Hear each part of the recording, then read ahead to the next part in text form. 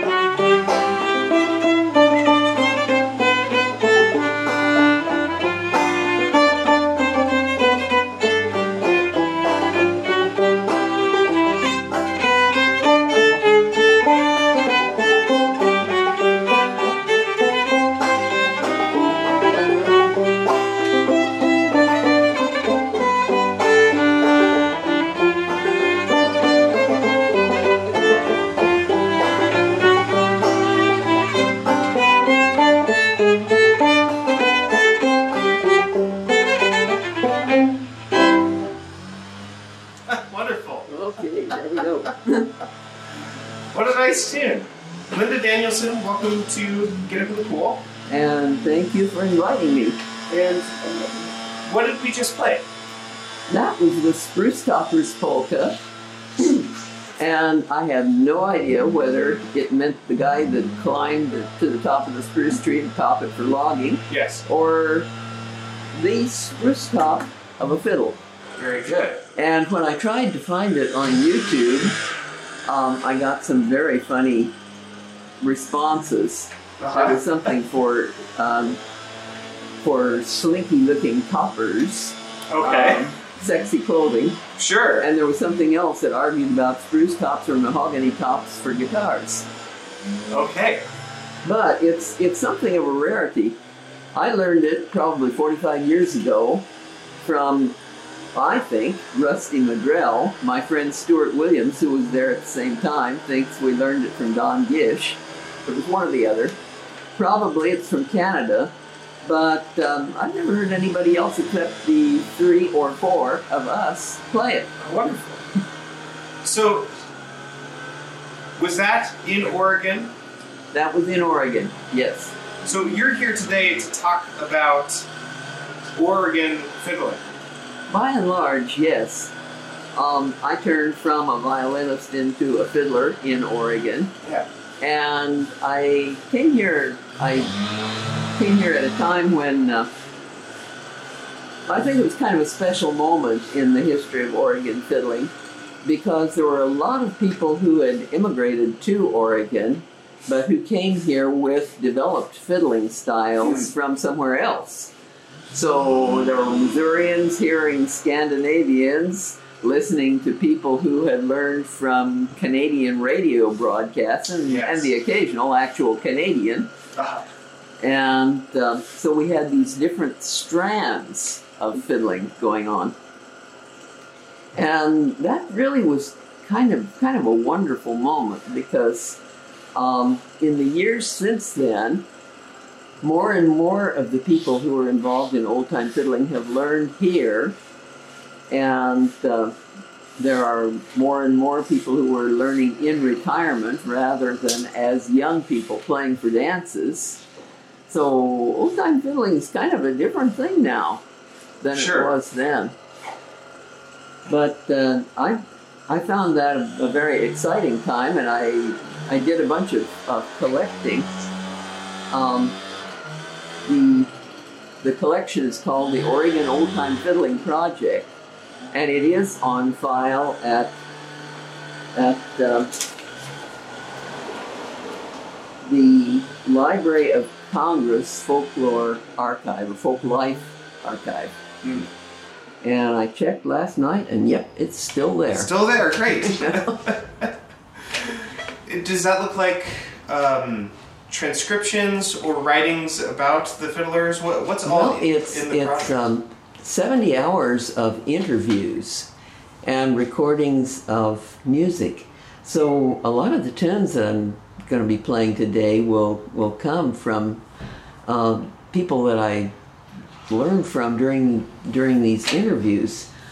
I had the luxury of being able to work with the sound recordist and with a fine photographer, John Bogus, who took portraits of all these fiddlers, casual, sometimes somewhat formal portraits, but we've got them all.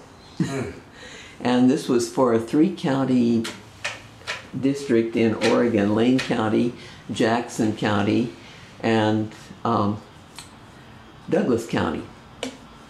That's where most of the fiddlers that I knew well at the time were, which is kind of how it got delineated. Let's see, where do we go from there? So, I'm really excited to interview you because Melissa recommended that I talk to you. I'm from Oregon, but I didn't start playing traditional music in general until I moved to Philadelphia. I lived there for 7 years. Another good place to do it. Yes, absolutely. And then my family and I moved back here. And lately, in the culture, there's been a lot of conversations about ownership, about cultural heritage, and who's some kind of some gatekeeping and things like that. Who's inside, who's outside, and and all those questions are great to engage with and sometimes stressful. But ultimately, it's led me to think, what is my heritage as an Oregonian? What is the culture of the music here, and especially the music that is analogous to these other traditions that I've learned? And I've been trying to figure it out, and I've had very little success because so many people are revival fiddlers. Exactly. And I'm just beyond thrilled that there's an answer to what I'm looking for, and that you're willing to talk to me about it, play these tunes with me. Well, I don't know as it's an answer, But yeah, old time music has really kind of gone different directions here in the present, with, as you say, a lot of revival musicians who are doing some wonderful stuff with the Appalachian tradition. And then there's the people that kind of discovered, grew into, developed out of the Old Time Fiddler Association tradition, Yes. which is a whole other thread, although they're kind of coming together. And occasionally somebody will play an Appalachian tune at an Oregon Old Time Fiddler Jam. And another thing that's changed is that now people will occasionally want to play an Irish tune. Yes. They don't play it particularly Irish in style, but the tune definitely is Irish. And back 45 years ago, when I first was part of the organization, I tried playing an Irish tune, and people came up to me afterward and said, "We don't like those sad-sounding tunes. You really shouldn't play them." They're too sad. Speaking of gatekeeping. So how did you get into playing? You said you were a violinist turned fiddler. Yeah. When did that change happen? What were you playing Okay. before? I think we need a Reader's Digest condensed version of a life story. My first violin teacher, when I was maybe 11 years old, gave me a book of jigs and reels as soon as I got out of the Twinkle Twinkle Little Star stage. Yes. My son is currently in that stage. And it's a wonderful stage to be in, but then where do you go from there? Sure. So she gives me a book of jigs and reels. And when I got my first book of reel exercises, she was thinking of jigs and reels as good exercises. But when I got my first book of reel exercises, I was disappointed. Because the jigs and reels were a lot more appealing. Okay. Okay, so you were saying when you got your book of REAL exercises, that was disappointing because Yes. you wanted to play REELs. Yes. Okay. Oh, thank Okay. you for the clarification. That would have come across took me a minute. strangely. Yeah, that would have come across a little strangely. Yeah, homophones. Yep. They'll do that. So, I was an indifferently decent violinist and orchestra player for a good many years, and then kind of put it aside and got interested in traditional music, played some Appalachian dulcimer and mandolin. Where did you hear that, and how did you get interested in that? Oh, To annotate your Reader's Digest version. yes. I guess probably when I spent a year in a graduate school in California. Okay. And came back from it with the dulcimer and the mandolin. Yeah. And then finally somebody said, "Why don't you ever play that fiddle you have in your closet?" And I said, "Fiddle? Oh, I get it." And I started doing improvised backup for some of the folk singers on the Farmer's Almanac of the Air, Oh, wow. which was a live radio show that I think it was KLCC that was doing that. And then I realized that, oh, you know what? This reaches back to that book of jigs and reels that Marie Riggenbaugh gave me. And I kind of worked my way into doing some of those, and then moving to a new house, I heard the sound of a fiddle coming from across the street, walked over across the street, and found Pop Powers, Lawrence Powers, with a banjo player and a pitcher of lemonade on a hot summer day. Great. And I started hanging out with him and learning to play some of his tunes, and he was saying, "Well, it's pretty good for a violinist." Uh-huh. And then a little later, it was pretty good for a girl. Okay. And finally, he admitted that what I was doing was playing second fiddle backup to him by Okay. ear. Yeah. Definitely by ear. I was always a better ear player than I was sight reader.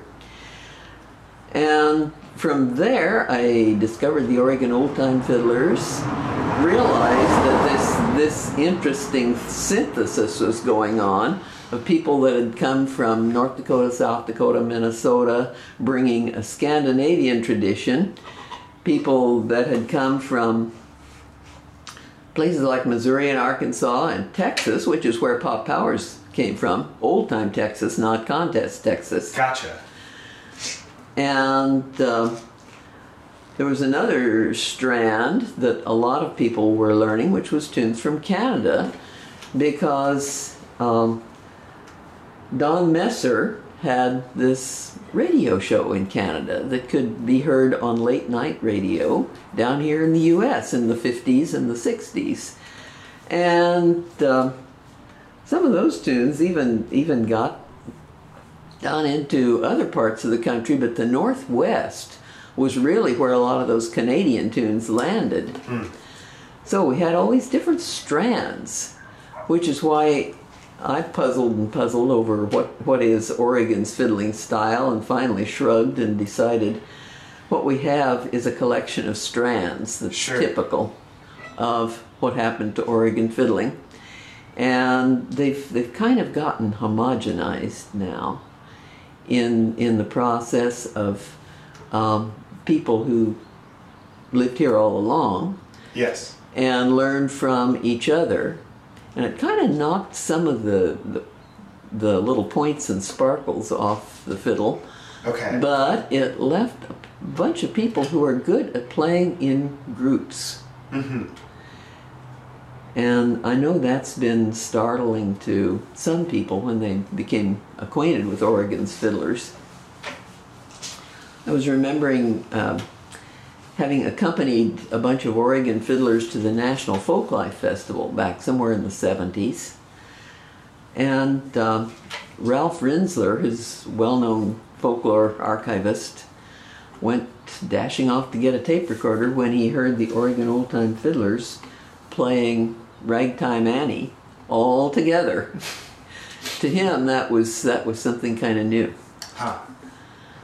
Did he like it, or was he? Oh, I think he did. Yeah. He was quite enthusiastic about it, and he tape recorded it. And anyway, somewhere out of that, I started doing this collecting project, the Oregon Old Time Fiddling Project. And that was about 70 hours worth of recordings of interviews and music with the fiddlers in a 3-county area of Oregon, which is where the fiddlers I knew lived. Lane County, Jackson County, and Douglas County. And that was over the course of about a year, and then it took me 12 years to transcribe it. So Lane County, we're in Lane County now. We correct? are in Lane County. Because we're in Eugene. Uh-huh. That might be a name that people recognize from U of O. Yeah. Right. So around here, are those all adjacent to each other, those counties? Douglas County is directly south of Lane County. Jackson County skips one, but that's because I really didn't know anybody in Josephine County who was playing fiddle then. Gotcha. So it's a matter of who did I know and where did I find them. Good origin story. I'm excited to hear about the next tune. What do you want to play next? Well, let's play kind of a comparative version of what may be the top fiddle tune of all time, Soldier's Joy. Sure. First, I'm going to play a little lick of it, probably by myself. Yeah, sure. Pretty much as it appears in countless numbers of books since the 1750s at least. And as I probably would play it for Scottish country dancing, even now.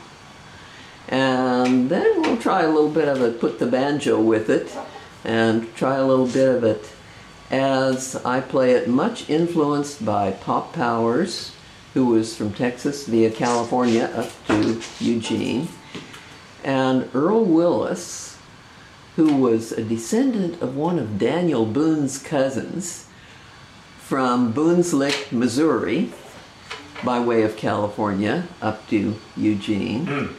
They were two guys that I learned an awful lot from. And I hope this will honor them somewhat. Okay, this is Soldier's Joy, more or less as it came from the books.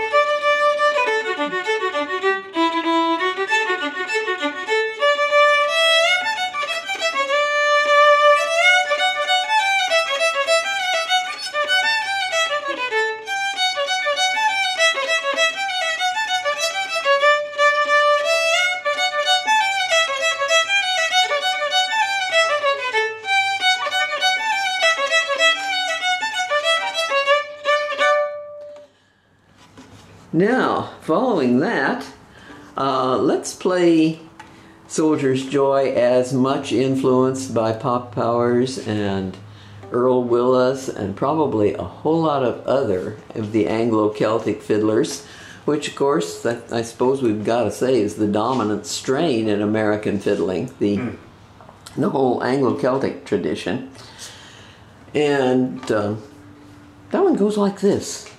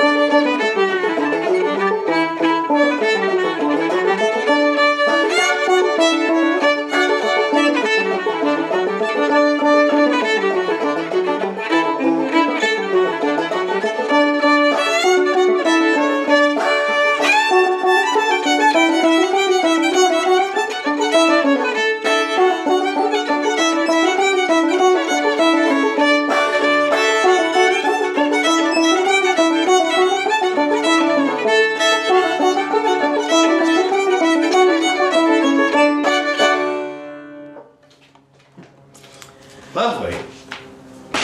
Okay, well that is one of those strands that appears in Oregon fiddling, and it's kind of inevitable. It's, as I said, the major thread of most American fiddling. Sure. I had a question. Is this the same man that was across the street? Yeah. Okay. Yeah, this was the guy with the banjo and the pitcher of lemonade. I was curious, what kind of banjo player was this friend? That was, how many years ago now? I think you said it was 45? Something like that, yes. I'm not sure I could tell you for certain, but there was a tendency to go for four-string banjos. Okay. Tenor or plectrum banjos. So I suspect that's what he had. Interesting. I think that would have been Pop's preference. Okay, Sure. Interesting. Yeah. Cool. I'm glad I asked. Yes, so am I. Yeah. It's an interesting thing to contemplate. Yeah. Okay. Well, another major thread was, of course, the Scandinavian. Let's play a tune called The Polish Wedding Waltz. My Dad's Polish Wedding Waltz was what Stan Gonczarowski called it. So I wanted to ask. Sure. Is the idea that the title is My Dad's Polish Wedding Waltz, not him saying My Dad's? Yeah. It's not descriptive. It is the title, or both. He used that as a title. Yeah. That's great. But it was, in fact, descriptive. Well, sure. It was a tune he'd learned from his dad. Yeah. But you bring a Swede into the conversation, and they'll think, "No, that was Swedish. That was city popular music." Yeah. And bring a Norwegian in, and hey, come on, it's Norwegian. But there was a lot of interchange up there along the North Dakota-Minnesota border, farming communities where Stan grew up. And it was his Polish father that he learned it from, so it's My Dad's Polish Wedding Waltz as far as he was concerned. And is there specifically a diaspora of Scandinavian folks from that area that came to Oregon? Like a community? Not really a community as far as I know, but lots of Scandinavians from that area. Huh. And into South Dakota and Wisconsin and Nebraska, that whole area would have sent Scandinavian immigrants here. Do you know when? Let's see, Stan came here in the 1950s. There were a lot of people who were coming in much earlier than that. Junction City, for goodness sake. And Astoria out on the coast. Those are places that got a lot of Scandinavian settlement. Do you know why people were coming out here? Other than, Oregon's great, but, Yeah, Oregon had a lot of open space. Sure. And there were good jobs in some of the war industries, shipyards. Sure. And after the drought of the Great Depression, all sorts of people were headed for the West Coast, any place you could find a landing spot. I see. So there was it was a thread of settlement that was happening from about the 1920s into the 1950s. Stan was an interesting story, though. His wife was part of the Bohemian community that was also part of this very multinational farming community up along the North Dakota, Wisconsin, or Minnesota border. But Stan was a soldier in World War II, and when he was in port in Puerto Rico, he picked up a fiddle. It was a pretty decent fiddle, apparently, and using his mess kit fork, he scratched into the back of it a map of the islands that he had gone to during his military service. Oh, wow. And he said, don't know where that fiddle ever got away to. And I so wished that he had hung on to it, but... Well, maybe this can be an opportunity to find it again. If anyone has a mysterious fiddle with a fork-etched map on the back. Anybody know where Stan's fiddle is? Yeah. Well, he certainly wished he knew by the time I talked to him. What key was this in again? This was in G. Okay, let me get back down to G real quick. Right. I'm just yanking you all over the place with tunings. I think we're good. Great. Okay. My dad's Polish wedding waltz. Yes. Not your dad or mine, but Stan Goncharowski's, but that was the title he used. Okay. It's probably one of those top 40 urban tunes that, when it got to this country, entered oral tradition and became what we think of as a folk fiddle tune.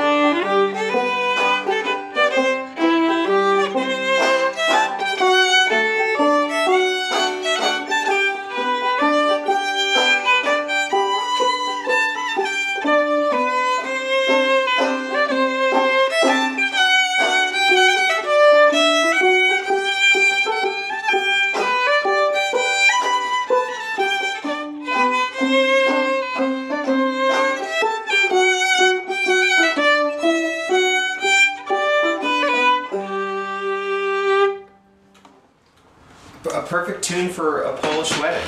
Oh, absolutely. For a dad. For Stan's dad. Now, I've got pretty vivid memories of learning these tunes from particular people, but we also have to realize that they've been rattling around in my head for all those years. And so what I'm actually playing now may or may not be exactly what, or terribly close to what Stan played, but it's respectfully close. Sure. And I do remember during that collecting project having recorded a tune from Jonas Cox down there in Jackson County. And I said, "Oh, that's an interesting tune. What is that?" And he said, "Well, shucks, you ought to know. I learned it from you." And no, I didn't recognize it.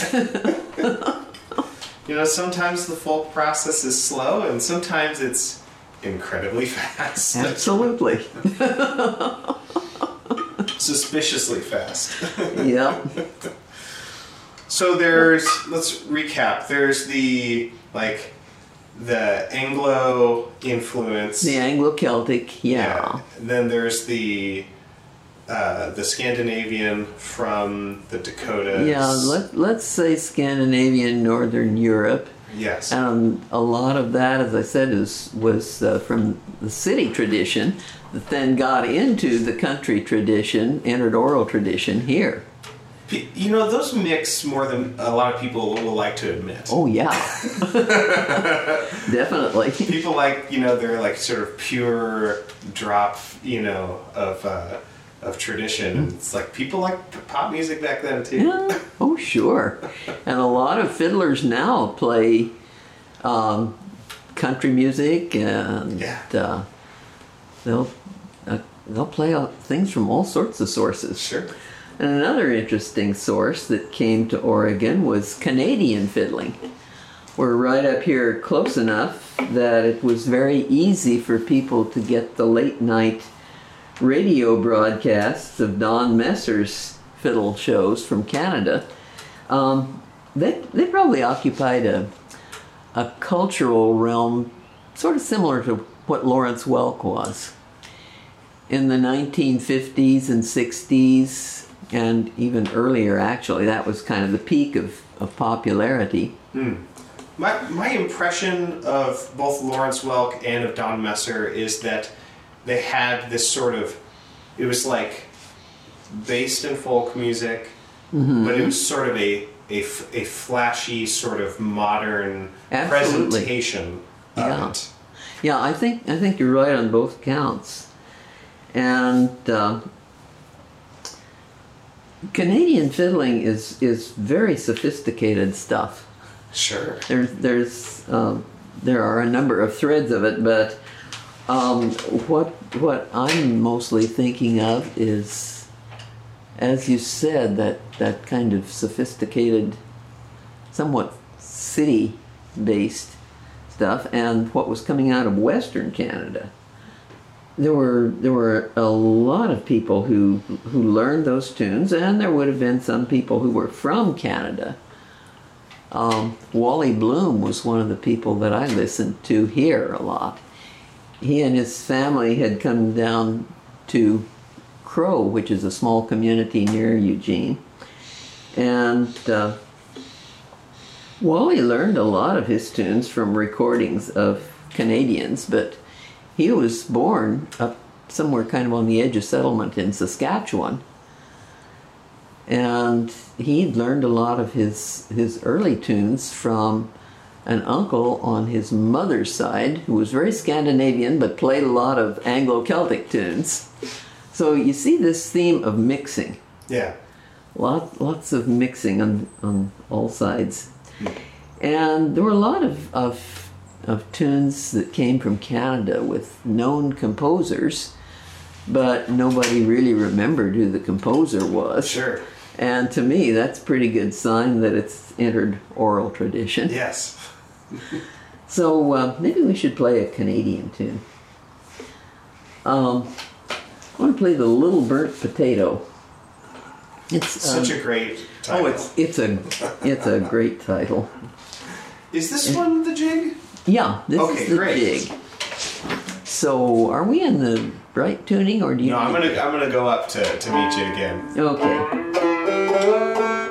Little Burnt Potato. Yes, by Colin Boyd. Actually composed by Colin Boyd, whom nobody remembers. Everybody remembers Don Messer or Graham Townsend, both of whom played it a lot. And I learned it from Rusty Madrell, who was an Oregon State fiddling champion sometime in the 1960s. And he was one of those people who heard a lot of late-night Canadian radio. And it's a tune that I still play for contra dancers. It's like a lot of Canadian jigs, very marchy. Sounds like this.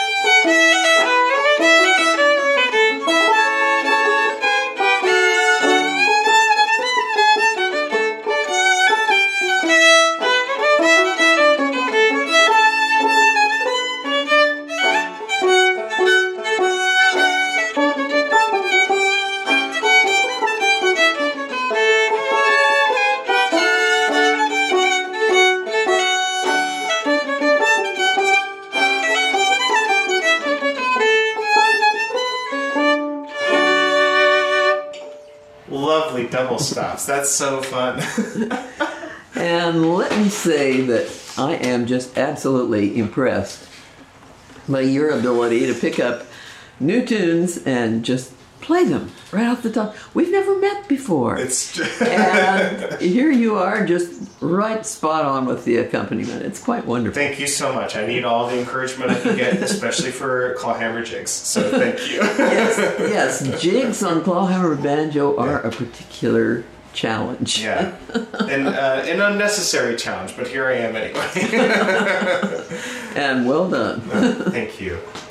Well, Linda, I'm having such a great time playing all these tunes, hearing these stories, having some mysteries explained about... Because I've always known that it's like someone's got to be playing fiddle in Oregon, like before the revival, and I'm really glad that I found you.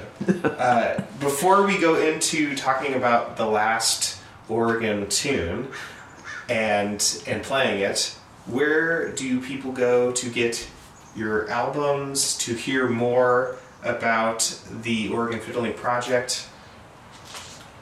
How do we find all that? Well, the Oregon Old Time Fiddling Project, actually there is a digitized copy of the interviews, music, and also of the transcripts at the Lane County Historical Museum, which unfortunately is closed right now.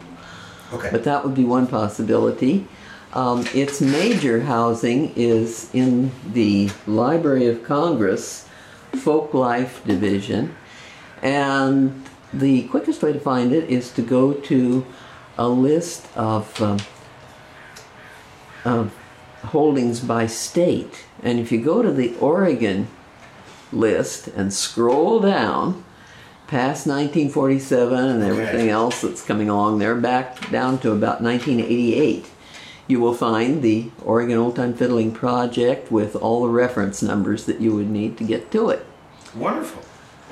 Great. Well, I will include a link to that, but I also don't want to discourage people from actually going through the process of doing that too if they're interested, because it sounds like they're going to scroll past a lot of other interesting stuff.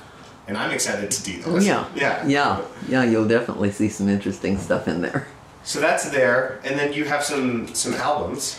And yes, my cowgirl band, the Slow Ponies, just came out with a new album. It was shipped to us very shortly after we all started isolating for COVID.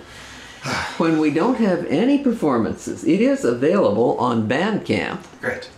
And you can also find out anything you might want to know about us and it on slowponies.com. Great. So that's probably your best bet, and there's a good sample on the tab Our Tunes. So you can even hear what we sound like. Can't wait to hear it. It was a live performance done in the Yoncalla Community Center. Yoncalla is the area that was settled by the Applegate family, who were greeted by Comema, the head of the Yoncalla band of Kalapuya Indians, and descendants of both of those families are part of the Slow Ponies. Oh, wonderful. Yeah, and one of us, bass player Liz Crane, actually owns a horse. And I have a follow-up question. Okay. What is the top speed of this horse? I have no idea. So you don't know if it's actually a slow pony or not? Okay. Yeah. No, I think, the name was attached to the band before I was part of it. It's a great name. It's very evocative. Sacramento Mountain Rag? Yeah, where did you get this tune? What's the story behind Sacramento Mountain Rag? Sacramento Mountain Rag. This is one that I learned probably from, I think this is where I learned it, from the youngest person that I interviewed. Steve Bennett was 17 at the time I interviewed him for the Oregon Old Time Fiddling Project. And he was the son of a mostly guitar player, sometimes fiddler, and the grandson of a fiddler. And he hung out with Earl Willis, who I mentioned earlier in the interview, and learned a lot from Earl Willis. But this particular tune, the Sacramento Mountain Rag, I think he picked up from a recording of Junior Doherty, who was a champion fiddler in New Mexico. And Junior either composed or popularized the Sacramento Mountain Rag, who knows, but it's much associated with him, and the Sacramento Mountain is in New Mexico. Oh, okay. Thanks for the clarification. Yes. All right. Linda, thank you so much for giving up a little bit of your Friday afternoon to do this. It's been a great pleasure. This was fun. Likewise. I very much enjoyed playing the music with you. Yes, you too. Okay. Sacramento Mountain Rag goes like this.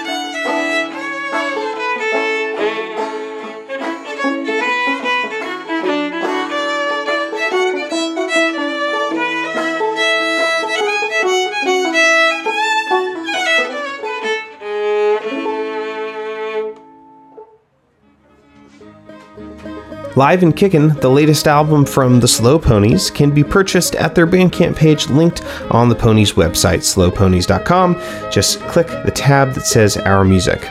As for her work in the Library of Congress, I checked it out online, and it looks like you can't listen to the recordings online. You have to do it in one of the reading rooms. So someday I'll go check that out, but until then, you have this episode to listen to.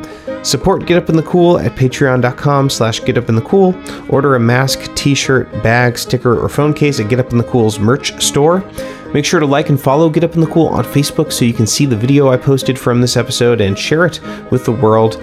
Visit pitchforkbanjo.com for my instructional banjo series. Check out my other podcast, Think Outside the Box Set. It's available in all the same places as Get Up in the Cool. And everything I just mentioned is linked in the show notes for this episode in your podcast app. That's all for now, friends. Thanks for listening. Come back same time next week to Get Up in the Cool.